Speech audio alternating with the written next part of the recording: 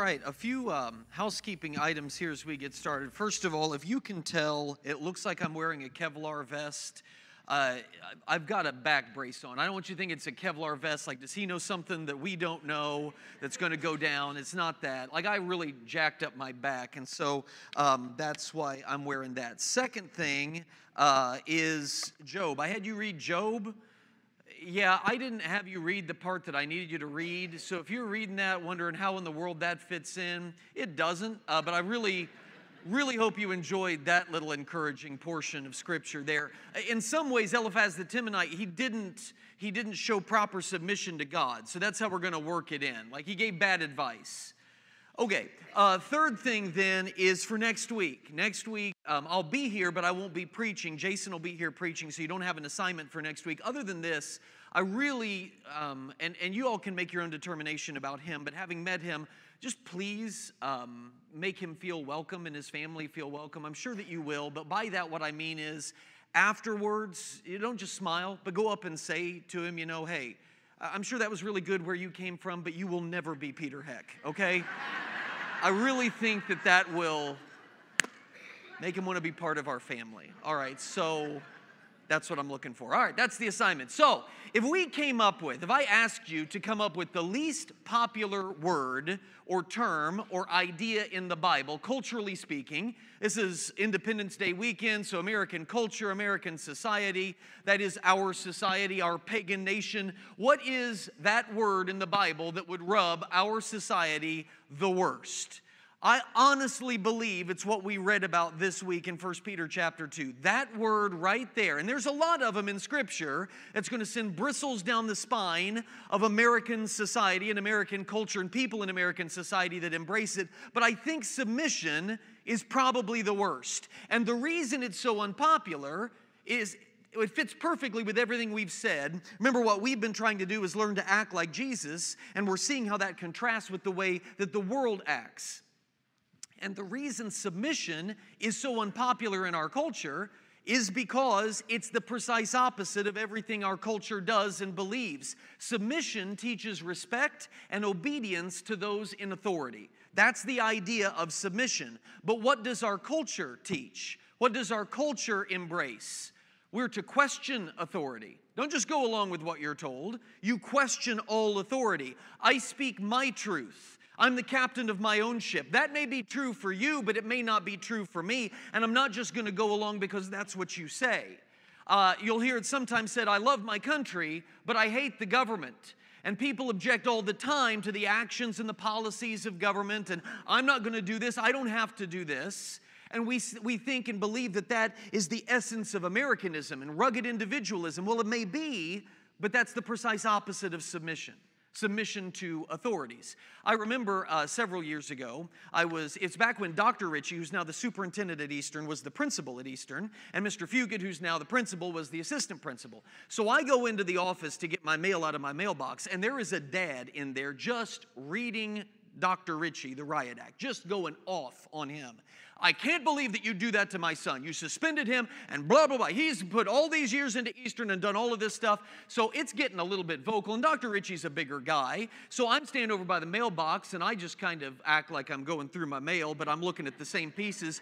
Because I'm not saying, but if something goes down, I may get involved. So I'm watching all of this unfold, and as I'm flipping through the mail, and I hear his dad just goes off for like 2 or 3 minutes. Ritchie doesn't say a word, and then after the dad stops, Dr. Ritchie very calmly just says, do you even know what your son did? And the dad responds, no, but I'm telling you that, and he just keeps going, and at that point, I was trying not to laugh, so I just walked out of the office. But you pick up on that, right? He didn't even know what his son had done, but he was... That's it. I teach school. Anyway, okay, he didn't even know what his son had done, but he was angry with the principal. How dare you suspend my son? His son could have sawed off a girl's arm during lunchtime, but it's outrageous that you would do this. That's the mentality that we have. So many in our culture. You can't tell me. You can't boss me around. You're not the boss of me. You're not in charge of me. Submission to authority, any kind of authority, is exceedingly unpopular. And then submission is bad enough on its own. But then you get to this line in our PC culture that we live in. You know the one that I'm talking about. In Ephesians 5, wives, submit yourselves to your own husbands as you do to the Lord. And that's like a powder keg. And in society, it's over, baby. Once you throw that line out, right, that wives are to submit to their husbands in the home as they submit to the Lord. And don't you notice whenever we talk about submission, that's the line that always comes up? This is the danger when you live in a culture that is peripherally familiar with Scripture. By that I mean we know enough of Scripture to make ourselves dangerous. We know little bits and pieces of the Word. We see things repeated online and quotes of Scripture put online. We find verses that make us feel better or feel worse in a particular situation, but that's the depth of our understanding of Scriptures. We know that it says that. We know that it says, wives, submit to your husbands as you do to the Lord in the home, but we're not familiar with the entire context of submission that surrounds that. People can quote that one verse, and people do quote that one verse, but they never bother to discuss the full context around it. It's the problem when you live in a soundbite culture. And you see this when it comes to anything on television. What does Fox News do? They'll catch the Democrats saying one thing, and they'll take a snippet of it, and they'll play that, and that'll be all the context you get. And MSNBC and CNN and NBC and CBS and ABC and all of the others will do that very same thing to the Republicans. They'll take one little snippet. My kids do this to me at school. With the phones, they record stuff. A few years ago, I was teaching about Adolf Hitler, and I was pointing out, because the logical question is, how could the Germans ever have gone along with Hitler? And I was pointing out the unbelievably depressed economic state. When people are starving to death, they're going to be willing to put up with a lot of crazy if you're willing to help put food on their table. And so what I said in class was, in their eyes, Hitler wasn't that bad. And what do my kids do? They get that on an audio recording and just clip off the all caps. And so now whenever they want to stick it to me, they just play the recording of me saying, Hitler wasn't that bad, over and over. So if I ever get fired, now you know why that happened. There's multiple. We have decided what we believe. This is what happens. We decide what we believe. We decide what is right for us in a circumstance, a situation. That's what we believe, and so then we'll rip a line out of Scripture to support it. That's what we do, and it's what happens with this idea. I'll give you a few examples. If you ask me to come up with the most misinterpreted passages of Scripture, I'll go to my grave believing that this first one is the single most misinterpreted and misrepresented passage. Does anybody know what I'm going to say? No guesses as to what the most misinterpreted is. Yeah. I don't know who said it, but somebody said, yeah, Dick Mosier, of course, former chairman of the elders. You're not on his level. That's exactly right. Okay, Matthew 7:1. What is it? It's right here. Do not judge, or you too will be judged. Every time a Christian starts to address the fact that I don't think that this is morally appropriate, judge not. You're going to be judged if you say that. That's what we do. Jesus is not telling his listeners to avoid discernment.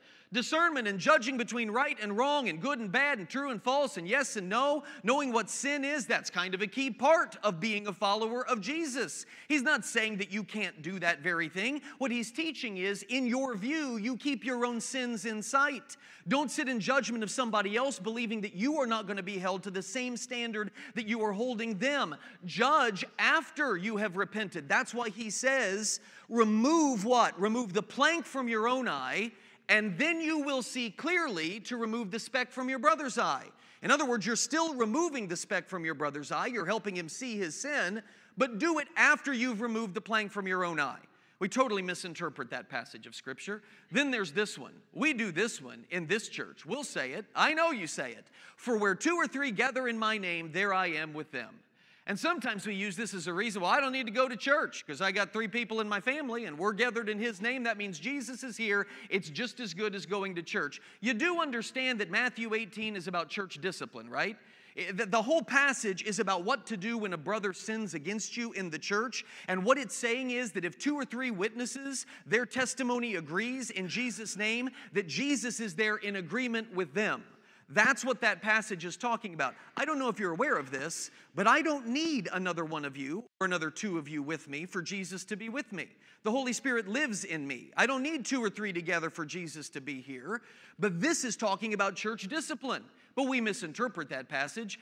And then there's this one.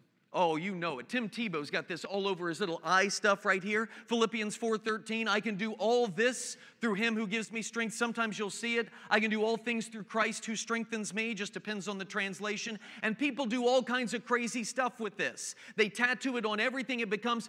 I used to really be into water skiing, and there is this guy, you can find this clip online, it is fantastic. There's this guy who goes, he's a younger guy, he does all of these water skiing competitions, and it's pretty impressive to me, but on the bottom of his little wakeboard, when he does the single board skiing, he has tattooed this phrase on the bottom of it, that I can do all things through Christ who strengthens me. So Christ is apparently strengthening him to do the slalom course out on the ocean, or on the lake. My question is, what happens when things go badly? What happens when this occurs? This is that dude that has it written on the bottom of his water ski.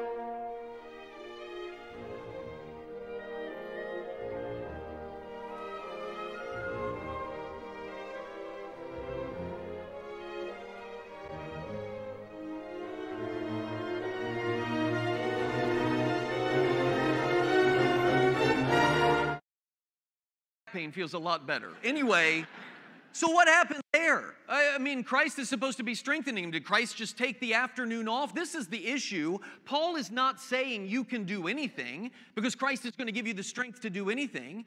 I cannot go out and become an NFL linebacker. I lack the ability. I'd get myself killed if I went out there and just said, well, Christ is going to give me the strength to do this. You know what he's actually saying in this passage is we can endure all modes and methods of suffering if we are in Christ, that he will strengthen us through that suffering, which I guess does apply to that last little thing, that Christ will strengthen him as he goes into traction and lays in the body cast for a long period of time. And then there's this one more, and then we'll get on with the submission stuff. God is love. We quote this all the time. You hear it in the culture. God is love. Whoever lives in love lives in God, and God in them. And so what do? We take this, and we take whatever relationship we are in or that we desire, even if it's something that God has expressly forbid, and what do we say? Well, I'm loving, and if I'm loving, then God is in this because God is love. In other words, he supports what I decide to love, or what I decide to call love, God is automatically in that because God is love. Notice who's determining what love is there. I am, and then I'm just attaching God's name to it because God is love. Okay? As though God is just attached. Here's the thing. God doesn't just attach himself to whatever it is that we call love. God is love. He defines what love is. Your definition of love should match the definition of God's character. If you want to know what love is, that's a Foreigner song. Yeah? I want to know what love is. Finish it. Heathens.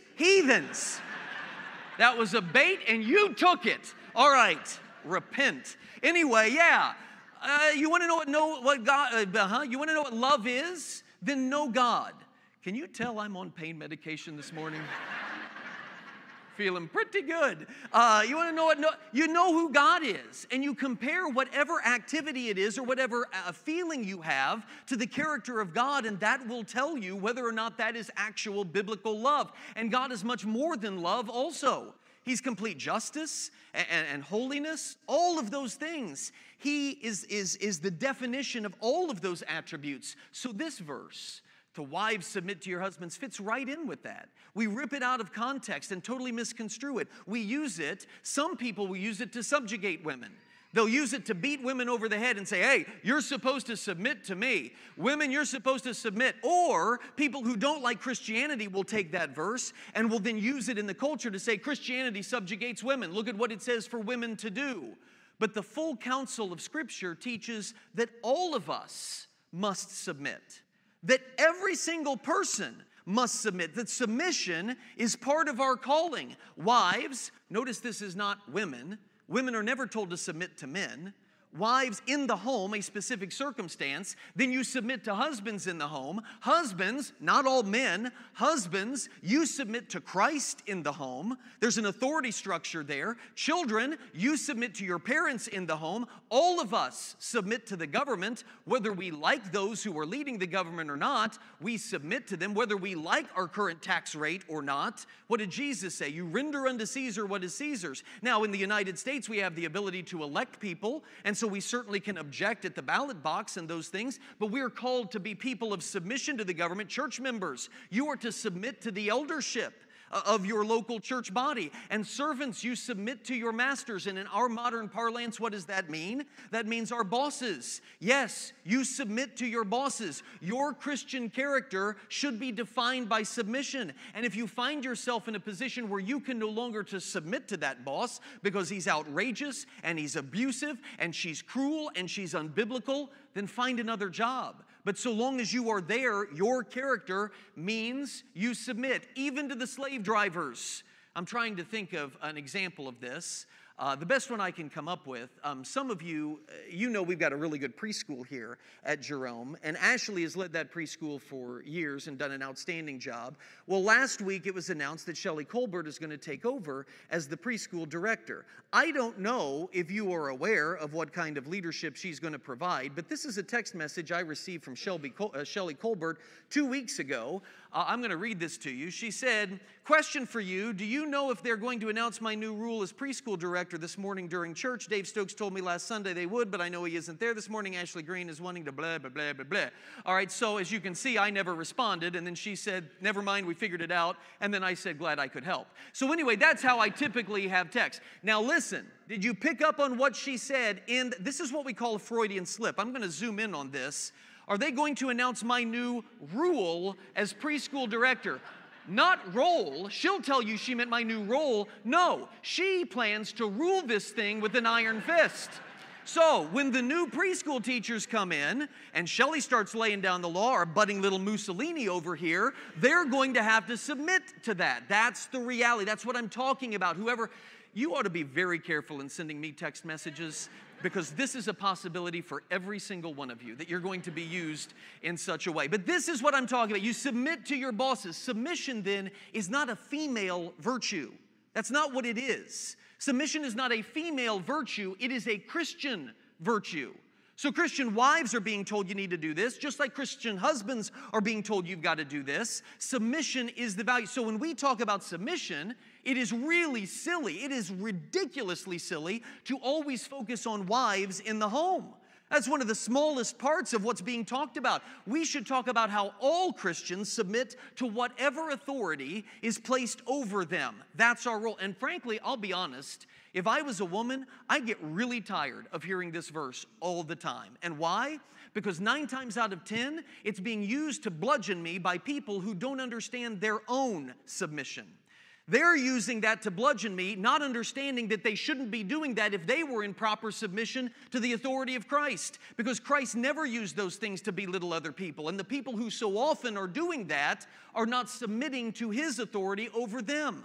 And I get really frosted if that was me. And think about how that looks from the outside. Have you ever paused to consider that? Church leaders are going to rabble-rouse about, we don't have to follow the government's authority, we follow the authority of God. And we're not going to do this, and we're not going to do that. And they're proud, and they're abrasive. This is what the world is seeing, proud and abrasive. And then they look at women and tell them to submit to men. How is the world going to interpret that? What are they going to understand about Christianity? First of all, that's not even scriptural, women submitting to men. Nowhere in Scripture. It's about a specific instance of wives, and we'll do that if we do a series on family and all of that. But we oftentimes take it a step further, and we totally misunderstand what submission is and make it mean surrender. Okay, that's not what submission means. What is submission? It's where you voluntarily bend your will to comply with the will of another who is in authority over you. We resolve, pick this up right here. We resolve to yield our will and our mind and our body for God's purposes. So, what's the end result? We can better hear and receive and obey His word.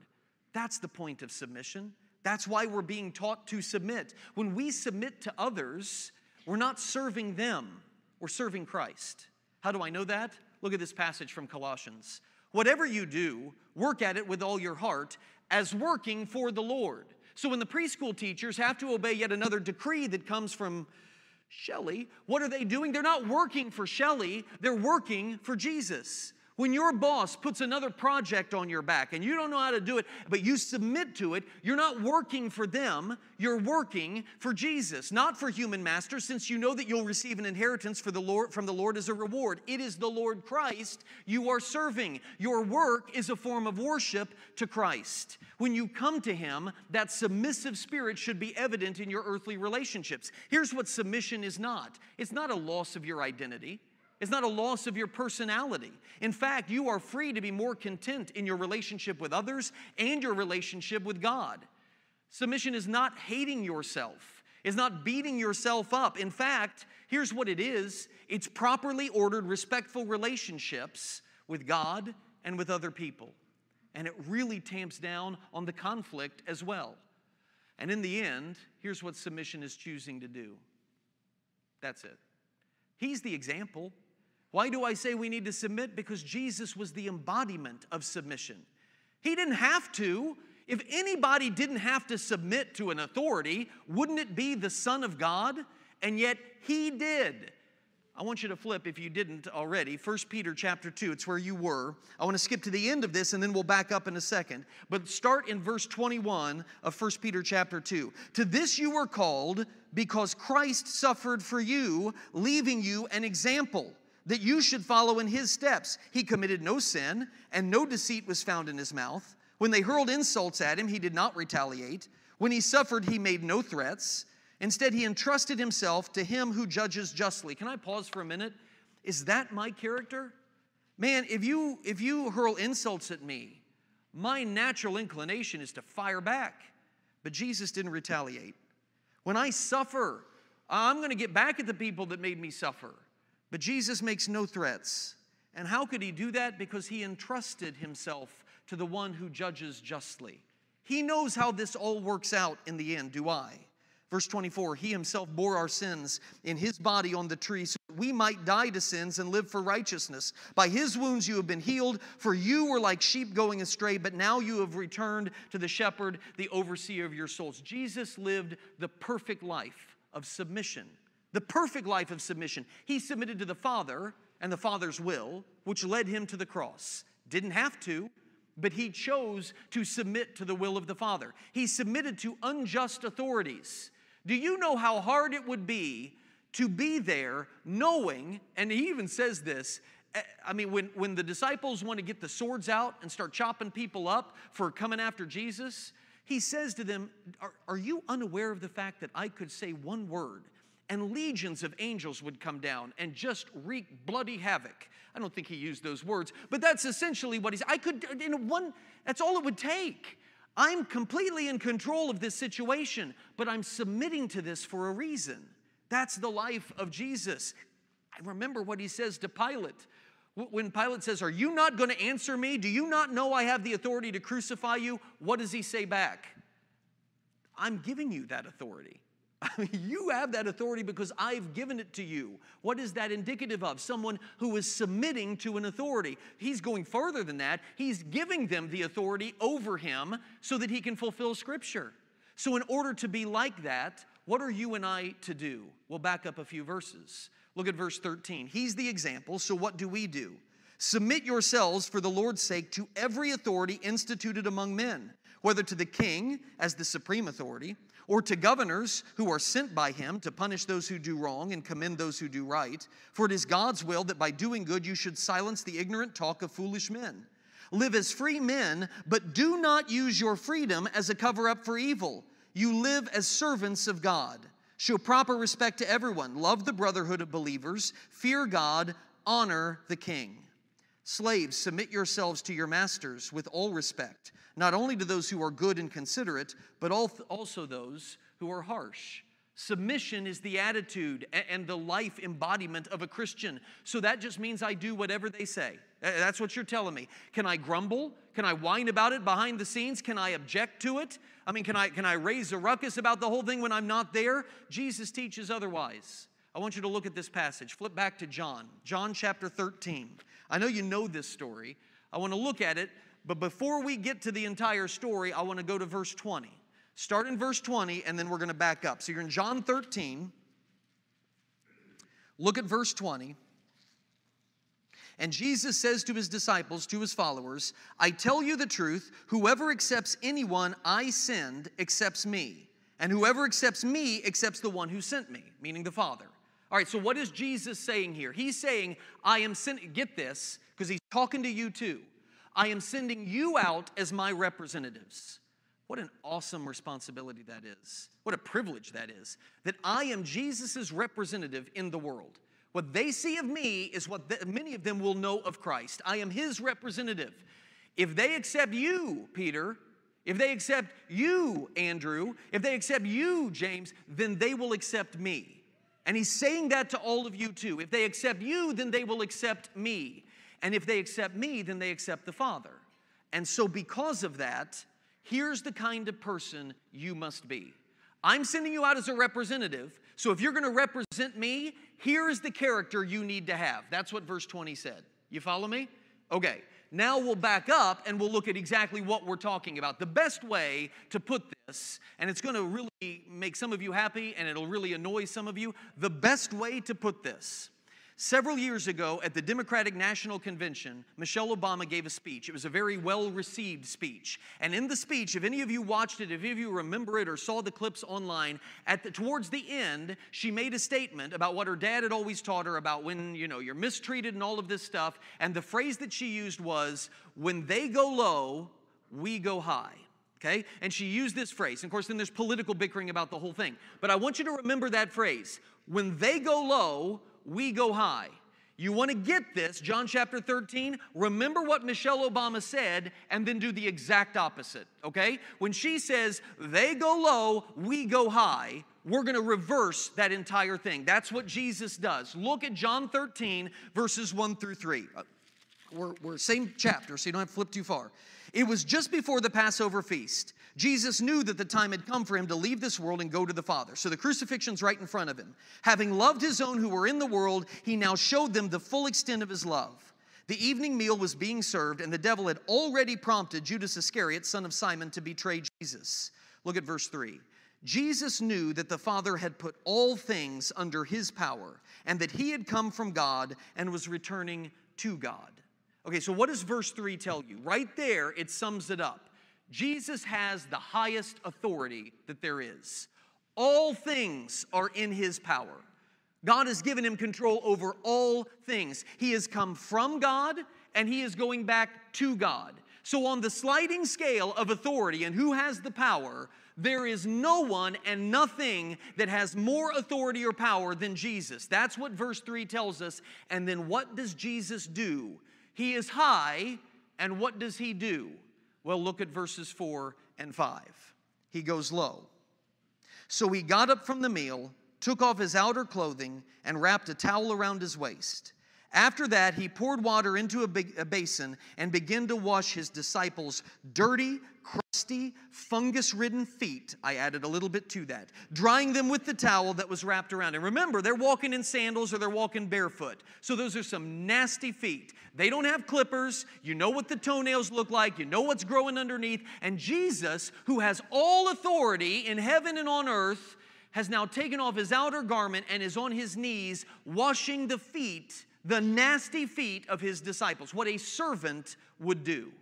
And not just the disciples, the guy who just betrayed him to Roman authorities. Jesus is washing their feet. You don't know the boss that I've got. Really? Your boss so bad he betrayed you to the government and you're going to be executed on a cross? That bad? Jesus washed Judas's feet.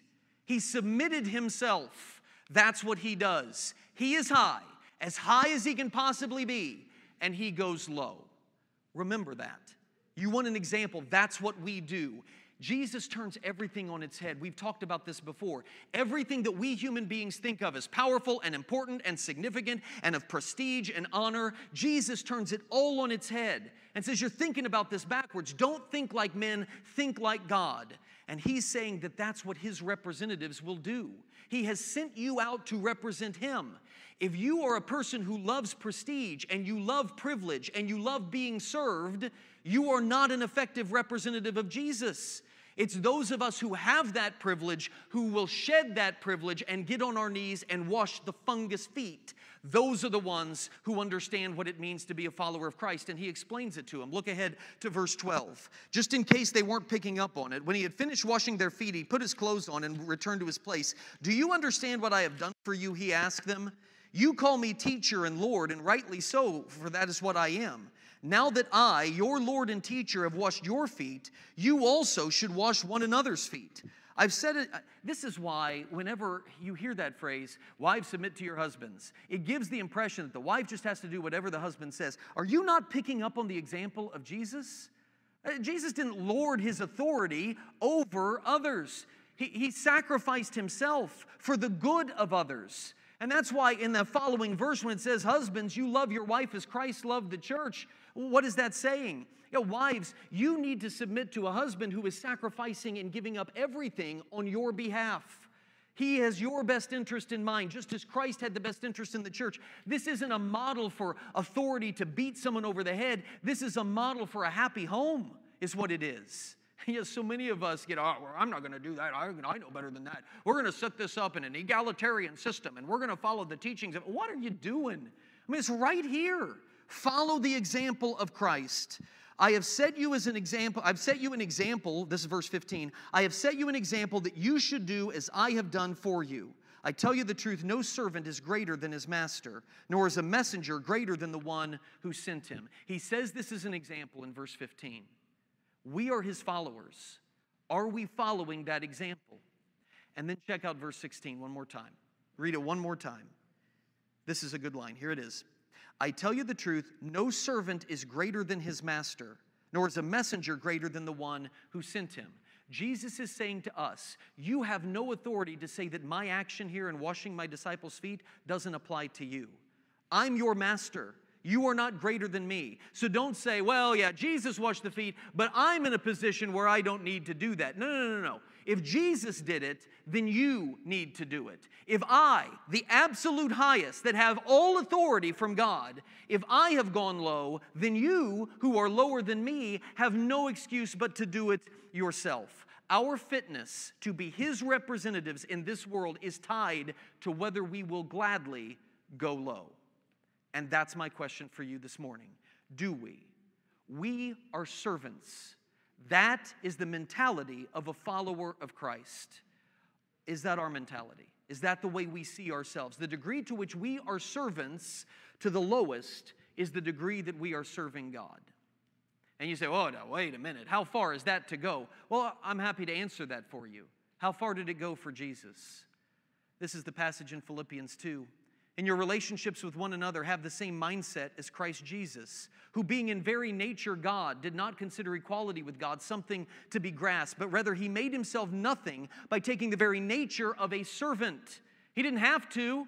He was God in the flesh, but he took on the role of a servant, made in human likeness, and being found in appearance as a man, he humbled himself by becoming obedient to death, even death on a cross. How far should our submission go? All the way, if that's what's required of us. We have the highest of callings, but we're not qualified if earthly rank interests us. If that's a pursuit of yours, if that's a desire of yours, so be it. But don't claim to be following Christ. You're being a poor representative of the one you're supposed to be representing. Look at verse 17, one more point, and then we'll wrap up. Verse 17, now that you know these things, you will be blessed if you do them. If you humble yourself and wash those crusty feet of those that are lower than you, if you do that, I'm telling you, the God of eternity, the maker of heaven and earth, you will be blessed.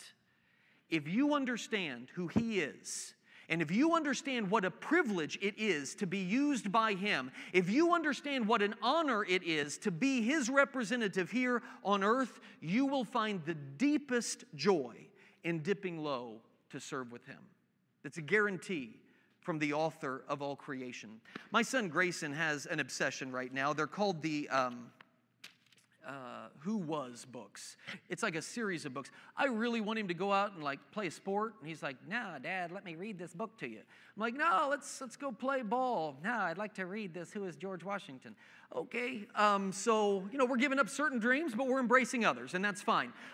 So Grayson has this obsession, and he's got all of these books. Who was this? Who was Albert Einstein? Who was Madame Curie? And who was all of these other people? And I'm learning a lot from my son. But he has this book. Who was Booker T. Washington?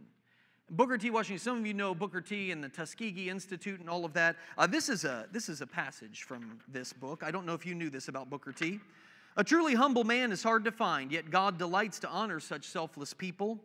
Booker T. Washington, the renowned black educator, was an outstanding example of this truth. Shortly after he took over the presidency of the Tuskegee Institute in Alabama, he was walking in an exclusive section of town when he stopped by a wealthy white woman. Not knowing the famous Mr. Washington by sight, she asked if he would like to earn a few dollars by chopping wood for her. Because he had no pressing business at the moment, Professor Washington smiled, rolled up his sleeves, and proceeded to do the humble chore that she had requested. When he was finished, he carried the logs into the house and stacked them by the fireplace. A little girl recognized him and later revealed his identity to the lady. The next morning, the embarrassed woman went to see Mr. Washington in his office at the Institute and apologized profusely. "It's perfectly all right, madam," he replied. "Occasionally I enjoy a little manual labor. Besides, get this, it's always a delight to do something for a friend." She shook his hand warmly and assured him that his meek and gracious attitude had endeared him and his work to her heart.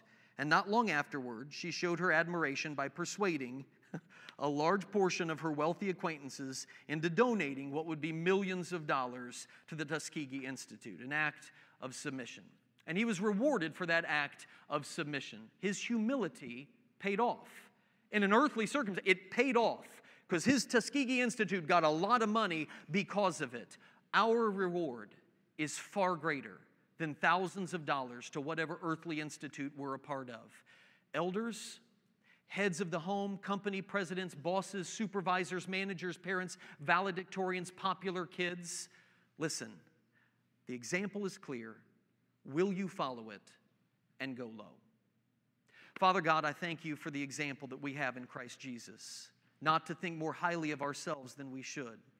He who is the highest of all took on the role of a servant, giving up himself